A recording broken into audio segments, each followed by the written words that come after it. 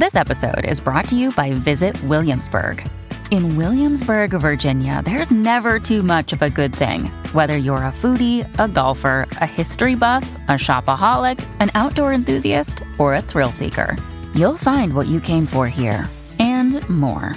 So ask yourself, what is it you want? Discover Williamsburg and plan your trip at visitwilliamsburg.com. When you need mealtime inspiration, it's worth shopping Kroger, where you'll find over 30,000 mouth-watering choices that excite your inner foodie. And no matter what tasty choice you make, you'll enjoy our everyday low prices, plus extra ways to save, like digital coupons worth over $600 each week. You can also save up to $1 off per gallon at the pump with fuel points. More savings and more inspiring flavors make shopping Kroger worth it every time. Kroger, fresh for everyone. Fuel restrictions apply.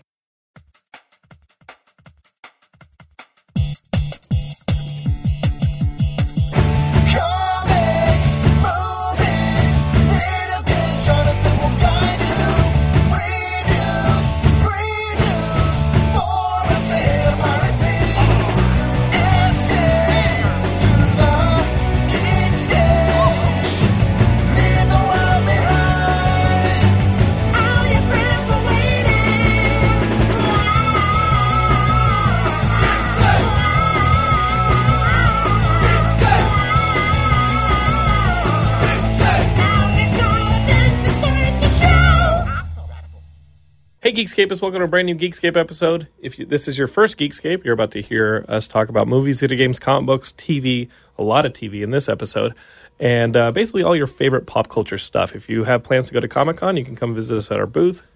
We're Mainstay is there. And that should pretty much tell you that if you're into all that stuff, then you're at the right spot. If this is not your first Geekscape, well, welcome back. I really hope that you've spent the last couple weeks telling people about Geekscape and how we're now at the Westwood One Studios recording here with our friends. And also, I want to tell you guys about our sponsors real quick. That would be Loot Crate. Every month, they send me a bunch of boxes of their cool stuff. It's like the Loot Crate Standard, the Loot Crate DX, the Loot Anime, Loot Gaming, all sorts of cool stuff. There's Lootwear, which is great. Helps me from doing laundry as much as I need to. But you can get all that stuff at lootcrate.com/Geekscape. Use the promo code Geekscape and you'll get yourself a discount on all your subscriptions. So I think you should go out there and go to the website and check out what box might be right for you, especially if you're into all that stuff. We got E3 here in town, which is pretty awesome. We're going to have a lot of articles up on Geekscape.net about E3, a lot of the announcements. Some of them are already up on the site. And maybe next week we'll even do like a Geekscape E3 wrap-up show. If you want any more of that Geekscape like blend of information on video games, we have a Geekscape Games podcast. So check that stuff out because I know E3 is the big thing right now. We're not going to talk about it on this episode. We will talk about the Stowe Story Labs, though. If you guys are screenwriters, you should totally apply to the Stowe Story Labs. Go to StowStorylabs.com. There is an E at the end of Stowe. Just Google it, Stowe Story Labs. I've been there twice. They've helped my screenwriting a whole lot. And if you're a listener of Geekscape, they're going to give you a discount on your application if you put in Geek Lab for your discount code. So those are our sponsors. That's what we do here on Geekscape. We're glad to have you. And this episode is going to be really cool. We're going to get on the phone with Kenny Johnson. Kenny Johnson's a producer, director, writer. He has a new book out, but you may know him because he basically built our childhood. He was the creator and showrunner of all these shows in the 70s and 80s, like, I don't know, The $6 Billion Man, The Bionic Woman, The Incredible Hulk with Lou Ferrigno that we all loved, The V, which is like one of my favorite. I remember watching V. It was an invasion show, and just seeing that one scene everybody talks about when you realize that they're aliens because that one woman eats like a hamster or a gerbil, and you're like, what the hell's happening? And then you realize they're lizard people that are invading the Earth. And of course, Alien Nation, which was a cool show towards the late 80s, early 90s. It was a movie, then it was a show, and it was awesome. So he created all that stuff. It was like, hey, we're a sci-fi show. We're going to talk sci-fi. So be ready for that. Also, we got to pause and talk about Adam West. Adam West passed away. He's the original Batman from the 1960s Batman TV show. Biff, pow, bam. We're going to miss him. He was my first Batman. I remember like running home from the bus stop every day after school because in like the lead up to the Tim Burton Batman, I think like TBS or TNT or USA played, like the TV channel, the cable channel played back-to-back Batman episodes of the 1960s Batman. Sorry. And so I would like run home and watch back-to-back Batman episodes because I was so stoked. So I pretty much watched all of them, and I loved them. And so when I saw that Adam West died, it was pretty sad. I'm so sad I'm coughing. Let me drink some water. I'm here with Lindsay. She's running the board today. And say hi, Lindsay, to everybody. Hey, everybody. How's it going? Did you ever watch the old Batman shows, or you're younger than me? Oh, I'm probably just a smidge younger than you. And I was busy with the ponies. You know what? Don't I hate to admit that on the Geekscape. No, it's fine. I'm like a traitor. Because we have plenty of Geekscapists who are still into the ponies. Oh, yeah, the bronies. Yeah, we have a couple. I met them. They're wonderful. Our good friend Shane O'Hare is a brony, and you went undercover with the bronies, didn't you? I did. I got to go undercover. I saw some cool brony magical music, and I saw a bunch of cosplay and all kinds of stuff. I saw these army bronies. Mm-hmm. That was the weirdest. Here's the thing with Lindsay. She, every time we start the show now, and it's only been twice, she says, I don't know anything about this stuff, and she feels really self-conscious about the contents of Geekscape. She does just fine. She did more Geekscape stuff than I would. I wouldn't go undercover with the bronies. It was amazing. And so you really have no reason to be self-conscious, and you're going to be here doing Geekscape with me.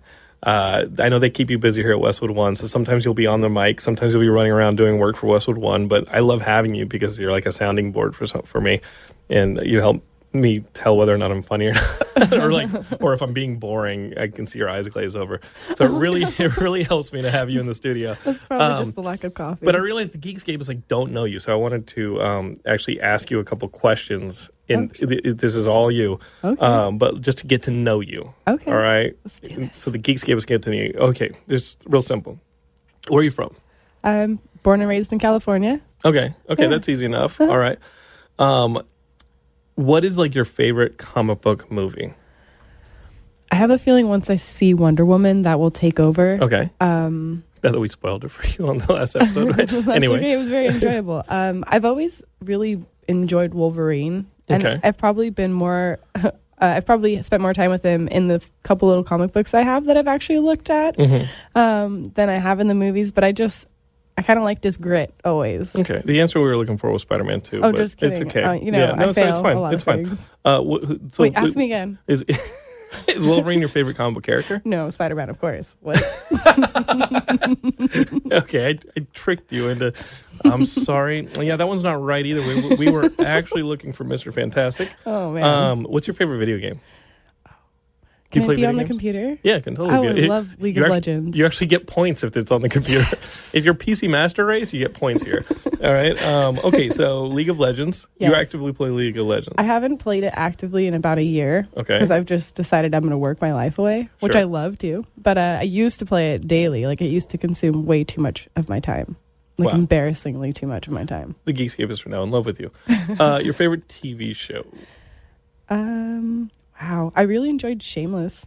Oh, it's good? Oh, yeah. You love it. So it's like in its 5th or 6th season. Yes, I haven't gotten that far, but I watched the first 4 and they were enjoyable. Yeah, no, we were hoping you'd say The Flash. Oh, just kidding. I'm kidding. I'm the one kidding. I've been watching Riverdale, which is so soapy. It's awesome. Yeah. Not comic book related, but I've been binging on One Tree Hill, and that's kind of... the original. Yeah, I'm a little ashamed. That's fine. It is what it is. That's fine. Okay, so guys, you got to know Lindsay a little bit better. We're glad to have her. Awesome. See, you have more cred than you give yourself credit for. And you brought me a soda in the morning, so thank you. Yes. Points. Oh, and The Flash is my favorite TV show. Get out of here with that. Don't cater to us. All right? Don't cater to us. We're just a bunch of mouth breathers. Oh, that actually might have been my favorite TV show. What? Oh my God, what was it called? I'm watching a lot of Silicon Valley. No, Silicon Mouth Valley's Breathers. hilarious. What's they Mouth just Breathers? used that in the show. I thought they used it in Silicon Valley, which is why I brought it up. Oh, maybe. No. Oh my gosh, this is terrible for radio. Who's in it? What's in it? All the little kids. 8 with the girl. What was her Smurfs? They're not kids. Oh They're grown God. Smurfs. No, it's a TV show. It just came out. It was on Netflix. Oh, Stranger Things. Yes! Yeah, Stranger Things is awesome. The little boy calls them mouth breathers. Yeah, and that's who we are. Okay, that was my favorite. We are pridefully antisocial, unpopular, It's Geekscape. That's what we do. So what do you say we get Kenny Johnson on the phone? He has this new book out called Man of Legends. He wants to talk to you guys about the book, but I want to talk to him not only about the book, but also about his TV and film career, because not only did he do all those TV shows, he also directed one of the original Superman movies. No, not the Christopher Donner ones. Shaquille O'Neal's Steel from the late 90s. You know what? It's the gig, baby. And he did it. So without Steel, maybe you don't have maybe you don't have Wonder Woman. You don't know how the ball bounces, okay? Is it cool if we get him on the phone? Yeah, let's do this. All right. On the phone, we got Kenny Johnson. I first met Kenny when I was teaching at the New York Film Academy, and Kenny would guest lecture for us about filmmaking and how to do filmmaking on a budget. Even when you had a budget, how to really squeeze every last dollar out of your budget. And there were some really creative things that you mentioned in that lecture. Well, it was a lot of fun. I think I've probably since renamed it. It's now called the Filmmaking Experience: Life in the Trenches. And what I really try to do in the class is to give the students a sense of what it's like to really be in the trenches of filmmaking, really in the middle of the battle, and so that it's not just an old guy standing up there theorizing and telling war stories, but rather saying, okay, here's what happens when you're on the set and everything goes wrong. You've told some pretty amazing stories. Just to give the audience a bit of a refresher, Kenny was the showrunner, creator of a lot of our favorite shows when we were growing up, from $6 Million Man, Bionic Woman, to V, which I loved so much, The Incredible Hulk with Lou Ferrigno, which I also loved so much, and then Alien Nation. What was like your entry into television? It's funny. There's a couple of wrinkles to that, but I came out of what is now Carnegie Mellon University. It was then Carnegie Tech, the drama department there, which was one of the premier drama departments in the United States in those days. And it was a theater school. There was no film, there was no TV. It was strictly theater, and learning your craft and Stanislavski and building a character and all that sort of thing. And most everybody there sort of turned their nose up at film and television. But I had been lucky in my freshman year to have met another guy who was a senior when I was just coming in as a freshman. And he was not in the drama department, but he was really sort of a big man on campus. He ran the school newspaper. He ran a couple of other parts of the school. And he also ran this thing called the Film Arts Society, which screened 14 films each semester every Thursday night, and a student could get a ticket for pay $3 and see those 14 films. And the guy's name was Bill Pence. And Bill went on to create the Telluride Film Festival, which he ran with his wife Stella for 34 years. Now they run the Turner Classic Festival out here in L.A. every year. And I had been a movie fan, of course, as a kid, but Bill introduced me to the cinema. And because the films that we saw at the Film Arts Society were the classics from the beginning of filmmaking in the 1910s, 20s, up until the contemporary stuff that was then coming out. And they were films from all over the world. And it was really extraordinary. And when Bill graduated, he left the society to me to run, and I ran it for 4 years, put myself through school setting up film societies in other colleges around the country, and which gave me an opportunity to see 400 or 500 of the greatest films ever made at the same time while I was getting this sort of classic theater training at Carnegie. So I really had that sort of dual worlds going. And when I graduated, I went to New York and said, "Here I am, ready to make movies." And said, "Well, why'd you come to this coast?" And so I got into live TV for a while in New York City. A film that I had managed to make, thanks to Bill also, because I decided when I was about in the middle of my junior year at Carnegie that I should try to do something in film, but there was no equipment, there was no film, there was no light, nothing, And Bill by then was in the Air Force doing his time there, and he was running a film division, and he borrowed a camera from the Air Force for me, and also some film, and sent it to me and said, "Okay, go make your movie." And I made this little 30-minute sort of noirish thriller. I look at it today and say, "Wow, what a good 20-minute film that would be!" But there was some good stuff in it, and it got me hired in New York as a producer director when I was only 22 in New York City, first at CBS and then WPIX in New York. where I had a couple of successful rock and roll shows, go figure, but it was what I had to do. And then about a year into that, after I'd had a fair amount of success as a producer-director in New York, I was invited to join what was then the very first daytime 90-minute talk variety music show on American television. And it was a very, very popular show already. I'd actually interned on it a little bit while I was in college. And I didn't want to do it. I said, I don't want to go and do a 90-minute show 6 times a week with, that's talk varieties. I want to go to California and make movies. And they said, look, just go meet the guy, this young executive producer who's running the show. He really likes your work. He really wants to meet with you. So I went over to the Warwick Hotel in New York and sat down with Roger Ailes. Wow. and he was only 2 or 3 years older than me, but he was a firebrand. He was really incredible and brilliant, a tremendous sense of humor. And very seductive, boy, I tell you. He conned me into coming down to join him as a producer on the Douglas Show. They were shooting in Philadelphia, and so but he said, I'll let you do all the film you want to do, and whatever you want to do in film, let me let you help. I'll let you do it as long as we get our 90 minutes live every day on the air. So. Mm-hmm. And I didn't know Roger in his later years or through the scandalous stuff that he went through at Fox. The only person I ever saw Roger Ailes hit on was Richard Nixon. And because Nixon came to do the show. I mean, everybody came to the Mike Douglas Show. Every television star, every movie star, every major author, every writer, every comic, every songster, every musician, every politician, and Vice President Humphrey was there. I worked with Senator Robert Kennedy.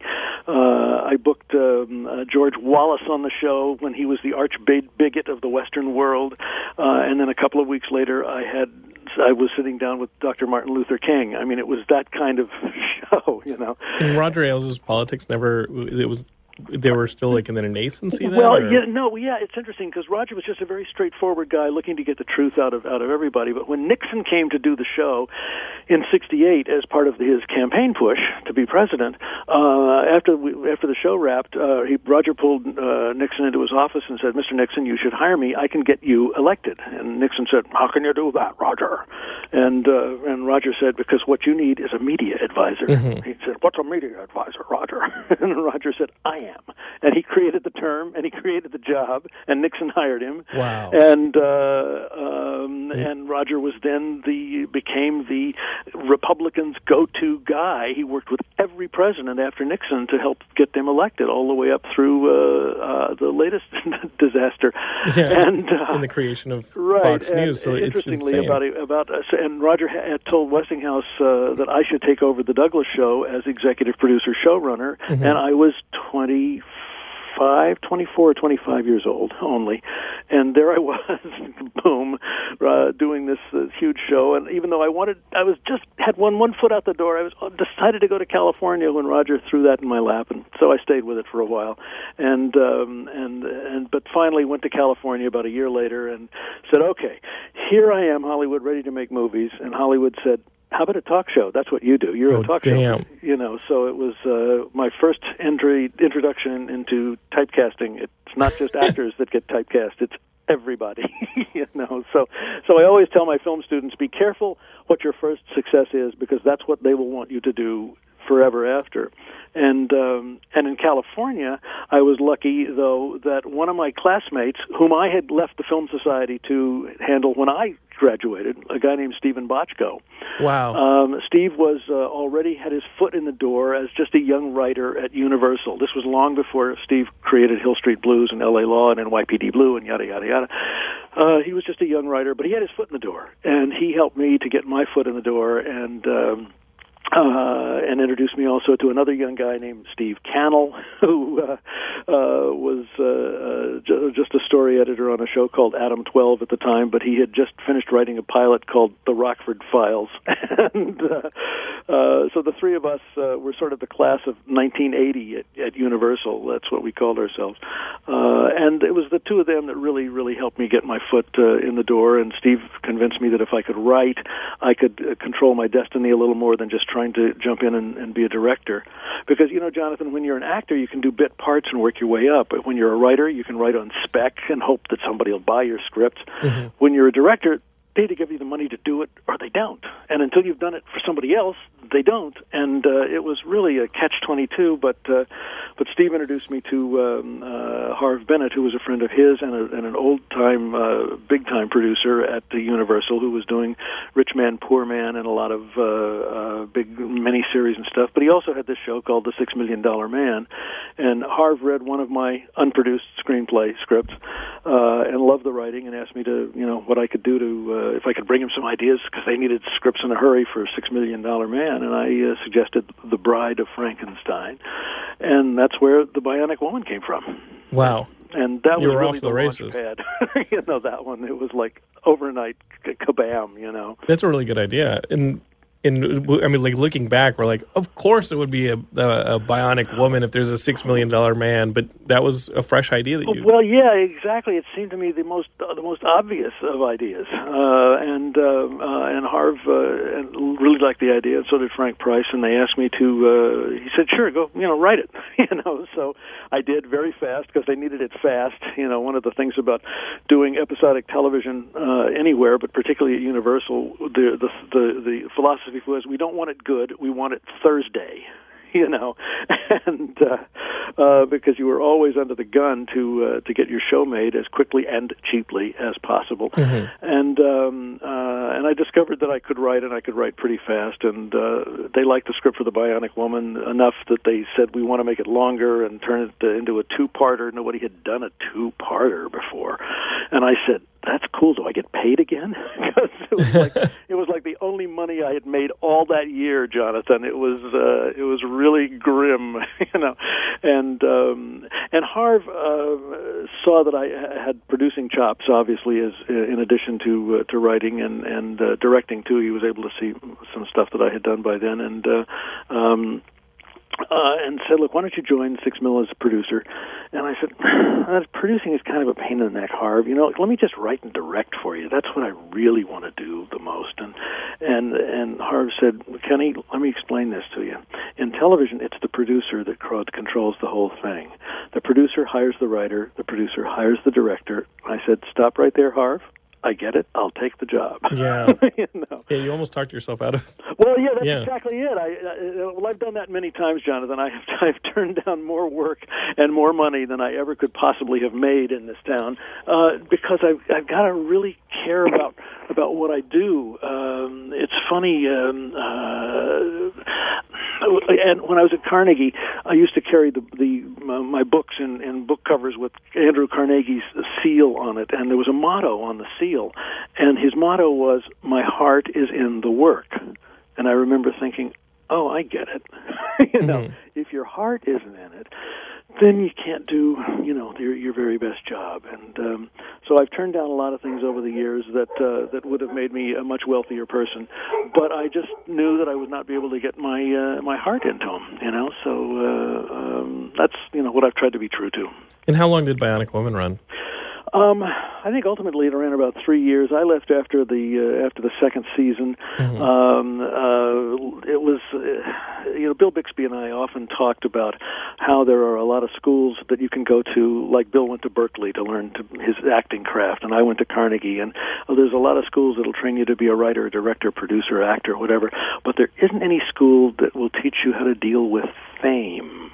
And I have seen over the years people who they have one hit record and they think they are George Gershwin, mm-hmm. and or the Beatles, and they're not. But they think they are, and they act like they are. And stardom hit Lindsay pretty hard, and she was in a difficult relationship at the time with her husband, and who was very jealous of her success.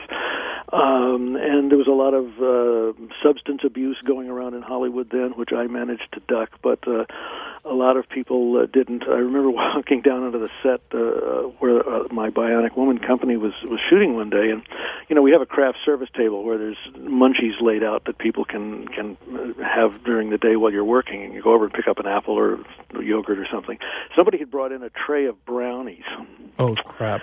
And it was about half gone, and I walked onto the set, and the crew was like, "Whoa, Kenny, how are you, man? Wow, we're doing some great shots here, man. It's really cool, did you bring anything to eat, man? It's like..."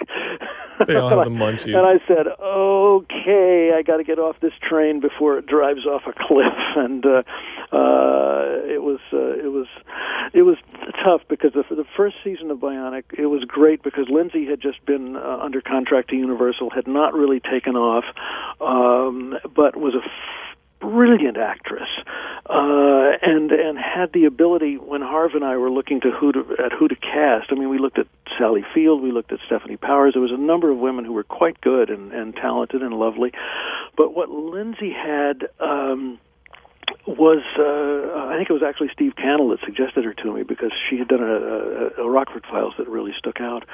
And we looked at it, and what Lindsay had was the ability to make you feel like she was making it up as she went along. You never got the sense that Lindsay was doing lines that somebody had written. It sounded totally spontaneous, and I was really intrigued by that, and then wrote all the scripts into her vernacular as well. I spent a lot of time listening to how she talked and then fashioned Jamie's dialogue so that it would really fit into Lindsay's mouth.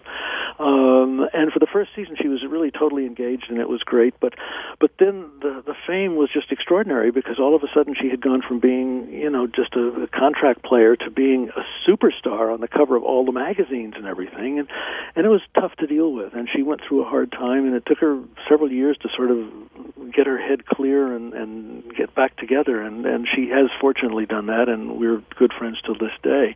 But I eventually said, no, I think I better step away, and it was about the same time that I was had just done the pilot for The Incredible Hulk, and I decided I was better off with Bill, and so I just sort of sidestepped into The Incredible Hulk, which was a wonderful experience for all the years that we did it, and Bix was terrific, and he and I had a lot of really knockdown, drag-out arguments, but it was always about substance, Jonathan. Mm-hmm. There was never about Hollywood nonsense. There was never, I'll be in my trailer with the Vapors for a while, There was none of that, and Lee Majors was like that too. Lee was, Lee could drink anybody I ever met under the table, and never be loaded at all, and show up the next day and know his lines and hit his marks, and he was a pro, and but it was a lesson in humility and not to take yourself too seriously, so it was good. But the Bionic shows and the Hulk particularly, it was like they were all sort of like graduate school with pay as far as I was concerned. There are a couple stories that you say about the Incredible Hulk pilot that I love. The first one is when you guys built the lab, and it's just an exterior of a building when you built the lab, right? But it was so realistic. Because the post office department, a postal truck pulled up in front of it, and the guy went to the front door to deliver a package and opened the front door and saw he was looking at a grassy hillside behind the building, and the whole crew was just finishing up doing the external set decoration, putting the greenery in and stuff, and they just watched him go through it and then applauded after he walked away and sort of slinked back into his truck and drove away. The other thing that was fun about the Hulk pilot, there were a number of things, but the big set that we built, that was the interior of that, was built on stage 25 at stage 28 at Universal, which was, and we built this huge, Chuck Davis, my production designer, built this huge laboratory set that the creature was Bixby and Hulk that we're going to eventually break out of. But if you walked off of our super high-tech set and walked out the door of that, you were looking at the other end of the big sound stage at the theater from the Phantom of the Opera. And I think that one burned down a few years ago. Well, it didn't burn down. They finally tore it down because it was the oldest standing set in the world. It was there from the Lon Chaney version in 1925. So the set was still there, not the stage. No, not the stage. The set. The set of the theater with all the seats in the theater and the high. It looked like inside of the Phantom of the Opera. That's incredible. I mean, it was really great. But I drove. As a matter of fact, I was on the lot.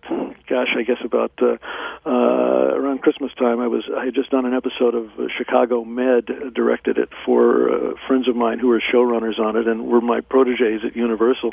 And I was coming out of the editing room, and I said, I'm going to drive back onto the lot and just look around the back lot a little bit. And Bruce was still there. The shark was still coming out of the water to attack the trams, which was funny.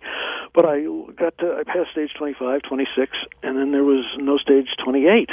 And it was just gone. And one of the security guys said, "Oh yeah, last year we had to tear it down. It was just falling over." Wow. So, but I do have. I remember on one of the times I was there, I carved a little piece of wood out of the set from the Phantom of the Opera, and it's ensconced in a little place of honor at my house. So the story that I love too is the finale of that pilot episode. The lab explodes in the creation of the Incredible Hulk. Right.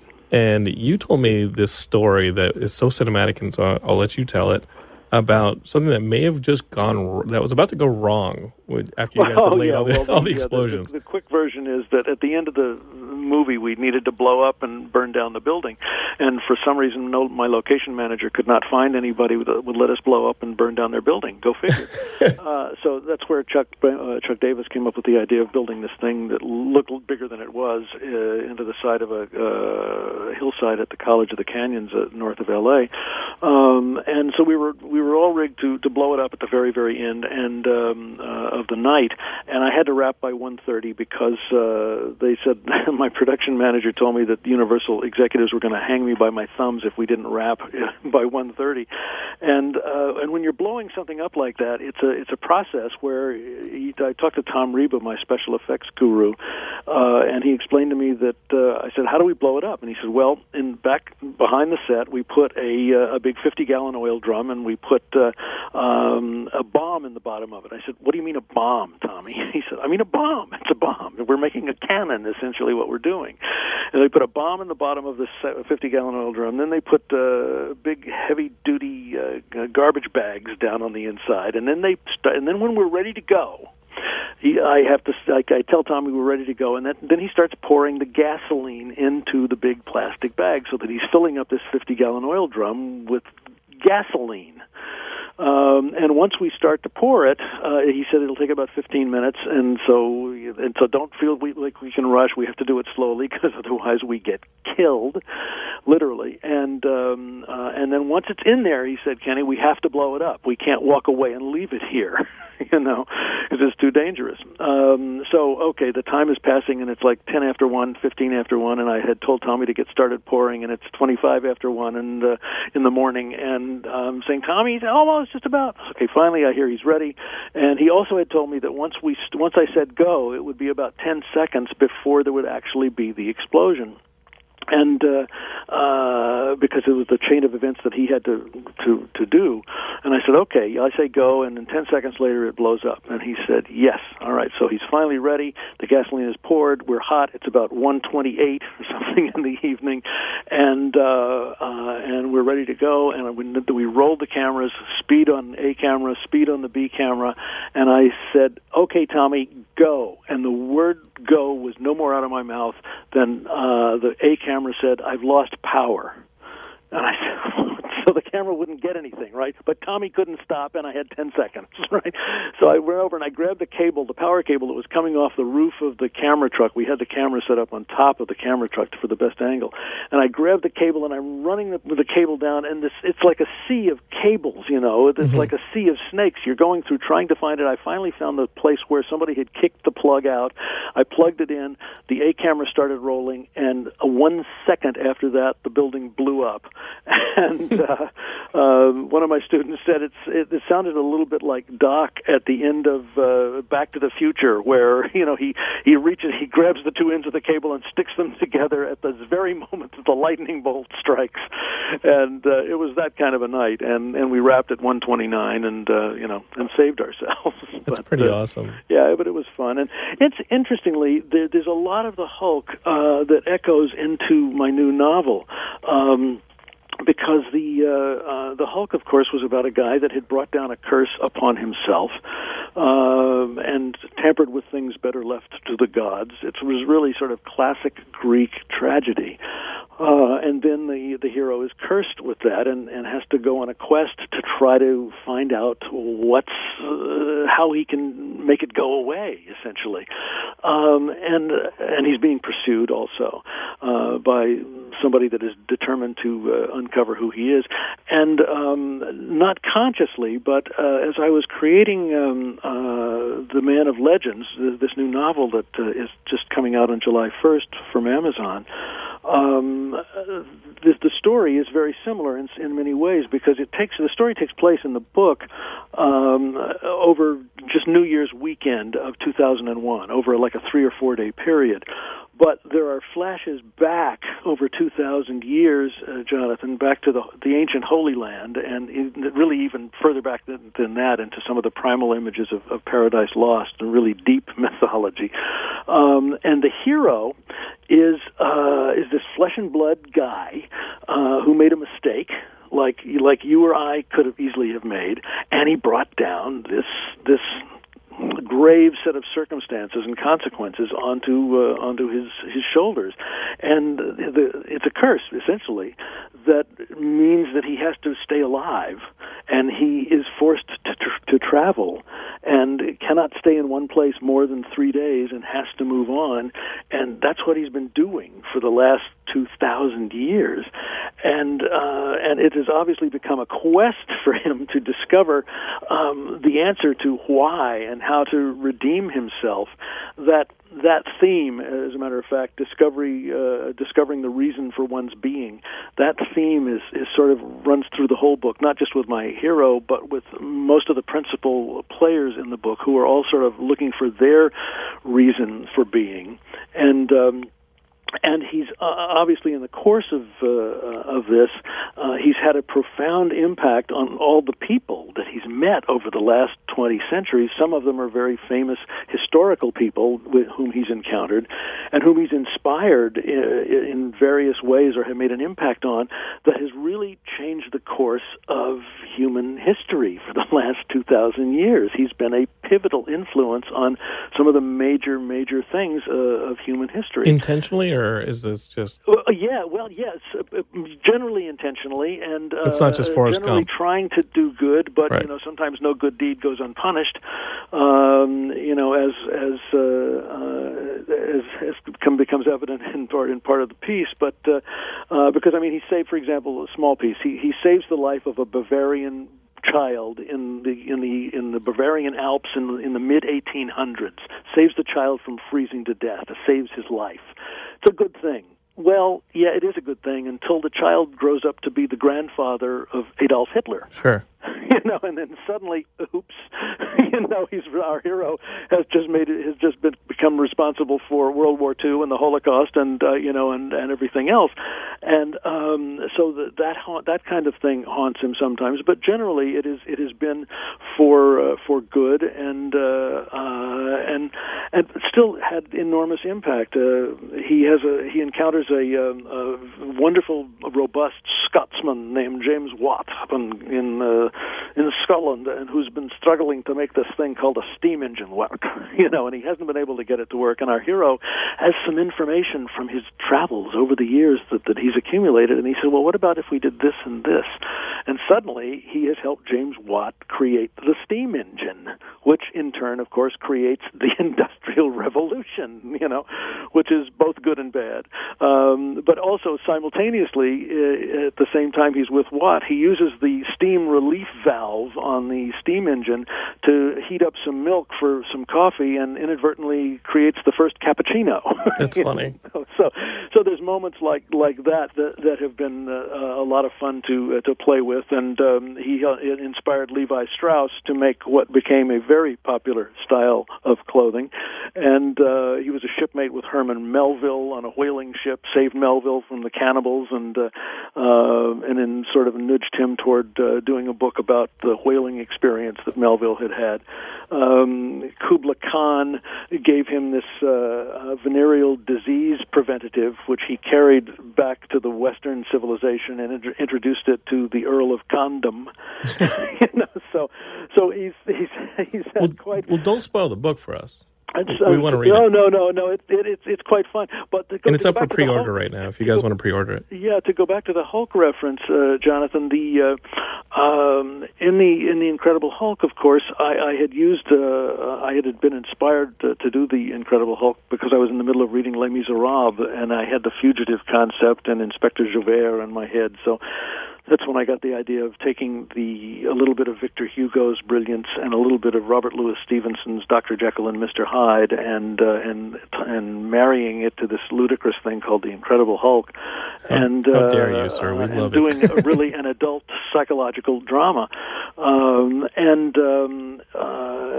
which our largest audience, incidentally, was always adult women, and that's been true of actually all of my work in science fiction and speculative fiction, including V and Alien. Everything. Yeah. From the very beginning, my largest audience I've had what the networks think are the perfect demographics. My largest audience is adult women, and then adult men, and then teens, and then kids. So it's exactly the right, flow for having the broadest audience possible. But when I was doing I had come across the man who is the principal in my book and the man of legends, because he is a man of legend. He is a legendary character that most people have heard of, what he's called, but they've never really investigated who he is. And I think I first stumbled across him. Mark Twain had written about him, and then I realized that Percy Shelley, 50 years before Mark Twain, had also written poems about this man, having met him, apparently. And then I began digging deeper, and I discovered that there were reports of this man and documentation about this man that went back into the 1500s, the 1300s, the 1200s. And I realized, wow, this is really an interesting character to deal with. First, of course, I was thinking of a screenplay because that's how I think. But I realized that I couldn't service the character and the breadth of his life in a 2-hour movie. But if he can't die, the life rights are going to be pretty. I mean, they're not up yet, Kenneth. What's that? I said his life rights aren't up yet if he can't die. No, there's that too, But this is a real person. But as I began to craft it, I also knew that he had been pursued by the authorities from the Vatican, and so it was who become my Inspector Javert in the piece. The Vatican authorities have been pursuing my hero for the last 1,600 years, and are closing in on him on this New Year's weekend in 2001. The latest nemesis is this very duplicitous French priest who is very clever and very ambitious and determined that he will be the one that brings this quarry to ground, And so there's that going on, which is also similar to Dr. David Banner being pursued by the intrepid Jack McGee, the reporter from the National Register. I even used the National Register in the book, as a matter of fact. And but also the other thing that was fun about the book was there are two women that are really seeking my hero, and they're very different. One is a newspaper reporter for a National Enquirer type tabloid who has seen this man, our hero, in 3 different photographs, and he looks the same, but the photographs were taken 150 years apart. And it's like, wait a minute. And then she chances to see a local TV newscast where some unidentified heroic man has just rescued a 5-year-old Latina girl from a burning tenement house in Spanish Harlem. And he got her to safety, but the fiery walls collapsed on him. He's got burns on 90% of his body. His bones are broken. He's in a coma. He is not expected to live. But as she's watching the newscast, as he is being slipped into the paramedic van to go to the hospital, she gets a glimpse of his face and goes, "Holy cow, it's the guy!" And simultaneously, there's also an 85-year-old sort of Katharine Hepburn type feisty New Englander who is a former United Nations envoy, and she was also his lover. 60 years ago, and the love of his life, and she of his, and she is so eager to reunite with him because she's slipping into Alzheimer's and is not going to have the memories much longer. And so there's those folks, those two women that are looking to him, and it's kind of a love story for the ages kind of thing. And there's a fourth character that's very important in the book too, who is apparently been around as long as our hero has, who has been shadowing him for the last 2 millennia, and who seems to be totally charming. I used Leonardo DiCaprio and Jude Law sort of in my head as I created this character, who seems to be charming and friendly and has some answers that could help our guy, but he also seems to be an emissary of darker forces. There's a bit of a Loki character. Yes, and which is just the tip of the iceberg. He's really much worse than that, and it's kind of fun. The other thing that was fun in when I actually sat down to write the book was I envisioned sort of doing it like Ken Burns would do a documentary, where my journalist has rounded up a number of people who were eyewitnesses to what happens over New Year's weekend, and they're a real spectrum of New York people, and each of them tells their part of the story in the first person, so that the book is really spoken in about 13, 14, 15 different voices of people, talking, and so including it's like World War Z. Did you ever read World War Z? That's how it's told. It's the telling of the zombie war, but through all these different accounts. I didn't read it originally, but I mean I saw the film, but not the book. But fairly different. Yeah, but this was fun. Yeah. You know what was really fun about it was when we got around to doing the audiobook version of my novel, because I was able to bring in a dozen or so of my favorite actors, many of whom worked with me on Alien Nation, to take up the different roles, and it was great. It was like we were doing a radio play. It was really cool. That might appeal to podcast listeners who maybe like a variety of different voices in their week. Well, there it is. It's right there, and the actors, their actors were all so good. Eric Pierpoint, who was my lead alien in Alien Nation, did the voice of Will, my hero, for me, and he's a blowaway. And all of them that work with us, including one of the voices, is the 5-year-old girl, and so there's a real spectrum of folks. There's a real very, very streetsy graffiti artist, mixed ethnicity up in the Bronx. He's a kid I actually knew back in the 90s when I wrote a film about one of my unproduced scripts about the guys that painted the sides of subway trains, and did graffiti art on the sides of subway trains, and I was able to use him and his particularly streetsy voice, and of course there's the voice of Hannah, the Katharine Hepburn type, who was done by my friend on Carrie. Golden Pond. Yeah, that's right, on Golden Pond, and my friend Kerry Keane took on the role of Hannah for me, and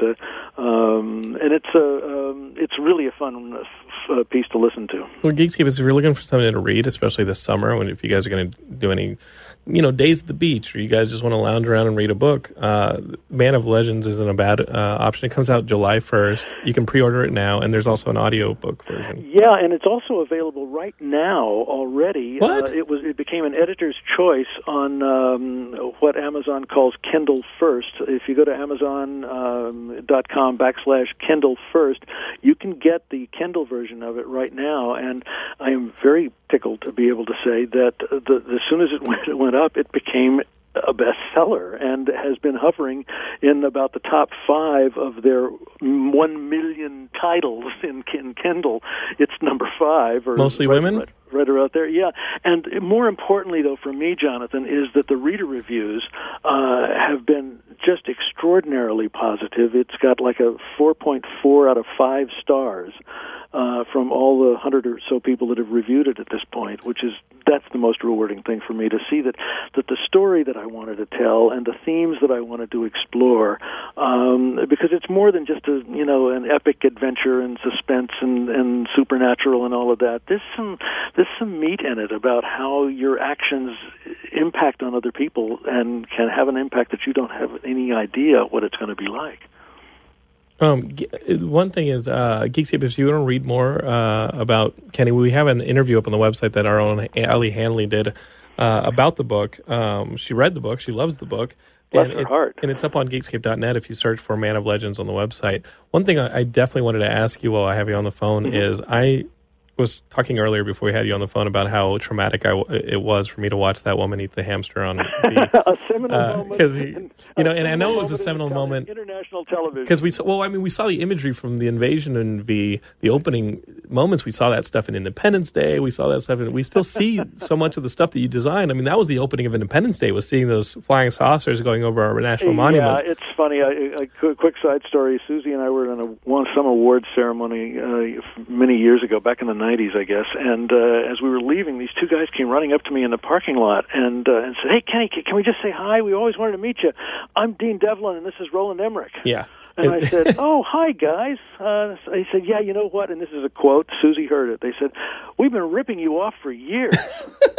And I said, "Yeah, no kidding. And by the way, where's my cut of the $400 million, guys? Where's my Stargate money?" Yeah, I was and the Independence Day money. Yeah. But you mentioned a V movie trilogy in the interview, a possibility of working on a V movie trilogy, and V is one of my favorite absolutely. franchises. Well, what happened was about, I guess, 2.5, 3 years ago or so, I've forgotten exactly now when, I discovered that I owned the motion picture rights to V.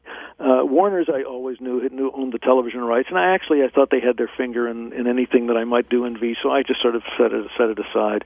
But a few years ago, I discovered that I owned the motion picture rights, and Jonathan, suddenly I had a lot of new best friends. Wow.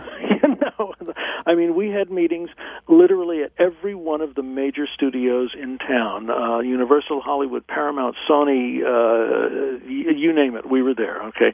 And all of them wanted to give me really just an obscene amount of money to buy the rights, to let me produce, maybe let me write. They weren't sure, but probably. But for directing, they were really thinking maybe Michael Bay or somebody. Don't do that, Kenny. Yeah, and I said no. And you know what happens when you say no in Hollywood, Jonathan? They say, okay, we understand. We understand. How much money do you really want? And I said, no, it's not about money. So we've been endeavoring to set it up as an independent picture, which is a tough climb. That would be awesome, though. Well, yeah, it really would be, and there's a huge fan base for it. It's just astonishing. If you Google V or V visitors, you get like 60 or 70 pages of links to people around the world, and so we know that there is an audience out there. I've gotten gazillions of emails from people from all over the world and all ages, and as many women as men, the same as my audience has always been. And when Warner's has tried a couple of times to reboot it and reinvent it, they missed the boat. And that's part of the reason I said no to the studios about V, because I had seen people try to reimagine the Incredible Hulk and reimagine the Bionic Woman and just go right in the toilet with both of them, because they missed the essence of what it was about. And I just didn't want that to happen to V. And so we are, yes, endeavoring, and at this point I have a meeting this afternoon, as a matter of fact. We have been very close to the $60 million that we need to get the movie made. And if any of your listeners have some ideas of where they can help us to find that $60 million, that would be great. And they can always contact me through my website. And we have a good deal with the 3 or 4 finders that are working with us now, because they get like 2.5% of whatever money they bring in, which is a good piece of change, as well as getting to come and hang around and maybe be an alien. So, and it would be the first of a trilogy. V the movie would be the first of a trilogy. The 2 sequels would be based on my novel V the Second Generation, which has more than enough material for 2 more full-blown movies. So it's really a brand name, internationally known project that we're just determined. You know what? Susie, my wife, really characterized it for me when all the offers were coming from the studios. She said, "Kenny, would you rather the movie never got made than got made wrong by the wrong people?" And you said yes. And I said, yeah, that's right. I did, Jonathan. I said, yeah, I would rather it never got made than got made wrong. There's enough derivative material out there. There's enough derivative material out there. You don't need the one with the actual. You don't want the official one to feel derivative. Well, that's it. So many people have written to me and say, can't we have the real V? Where's Kenny's? And what I've done in the screenplay is, obviously it had to be brought up into the 21st century and all of that, but I didn't want to reimagine it. There was a lot of reasons why it was very successful to begin with, and all of those are the timeless reasons. And because of the character, because of the story being the kind of a story, it's about an oppressed people fighting back. It's Spartacus and the revolt of the slaves. It's all of those, essential, visceral kind of stories that humanity has always faced, and so that was important to really be true to what made it successful to begin with, and that's what we're determined to do. Well, Geekscapists, there's so much more information. Kenny has a fan page on Facebook. I know you guys find us on the Geekscape Facebook, so you might as well go over and throw him a like. You guys can stay appraised of all this stuff, the Man of Legends. You guys can hear more about what he's got planned on V. Kenny, I want to come to your house and do another episode because there's so much more I want to talk to you about. Okay. Because we didn't even talk about Shaquille O'Neal's steel. We didn't talk. We didn't talk about any of this. Lots of stuff. And there's so much stuff and all of that. And maybe I just come out to the Valley and we do an episode. We just sit down and do an episode one-on-one. You can come to my office, or as Susie refers to it, my museum. That'd be awesome. And the Incredible Hulk original head is still sitting up there. My goodness. It'll be fun. Geekscape is you got to throw this guy a shout out. Where he's responsible for so much that we love today, and we still see his ideas on the big screen. You guys can pre-order now, or if you have a Kindle, you guys can go on Amazon.com and get Man of Legends today, or you guys can get it in book form on the 1st. There is an audio version. You can find more about Kenny at kennethjohnson.us. Kenny, thank you so much for being on the show. I've got to come out and do this. It's my pleasure, There's Jonathan. so much. I just want to pick your brain. I love hearing from folks. On the website, there is a contact Kenny link, and I will write back to you if you write to me. And I love to hearing from the folks in the audience, and because hey, they're the ones that I do this for. I got into this not because I was looking to try to make a lot of money in my life or wanted to be famous or anything like that. I just wanted to tell stories, and that's what I've always tried to do, and what I'm hoping will continue this way, and with the book and with V the movie too. There's so much I want to ask you. Thank you for coming on the show. My pleasure. Thanks, Jonathan. Thanks, Kenny. Take care. So, Kenny was awesome. Kenny was great. Kenny was great. So many good stories in there. Oh, man. Guys, go out and pick that book up, because I'm guessing if you valued any of those stories that he told us on the show, the book can only give you more. I've known Kenny for several years, and it was pretty awesome to look up and see that Allie had interviewed him on the website, because it gave me a reason to reach out to Kenny and be like, hey, I knew you first. We should totally have you on the show, because I've been wanting to have Kenny talk to you Geekscapists for years, and I should probably go out to his office or his house and do probably what will turn out to be a 2-hour episode. Let me know if you guys are into that. Feel free to find us on Twitter, YouTube, Facebook, or on our website at geekscape.net. You can always email me at jonathan@geekscape.net. Let me know if that'd be something you're into, because obviously he has a lot of old, cool stories about Hollywood and stories about screenwriting, directing, and television. So if that's something you're into, you can reach us there. I'm at Jonathan Lennon on Twitter, and there's also at geekscape.net on Twitter. Lindsay, thank you for being on Geekscape. Where can we find you? Oh, I'm long in all fashions. At Lindsay K. Floyd on everything. Okay. K phonetically, K-A-Y, and Lindsay with a D-S-E-Y. Not much exciting going on there, but I'm one of the people that says, more Kenny, more Kenny. I love having Kenny on the show. Guys, thanks for listening. We'll be back next week with more Geekscape. Till then, peace. Geek out.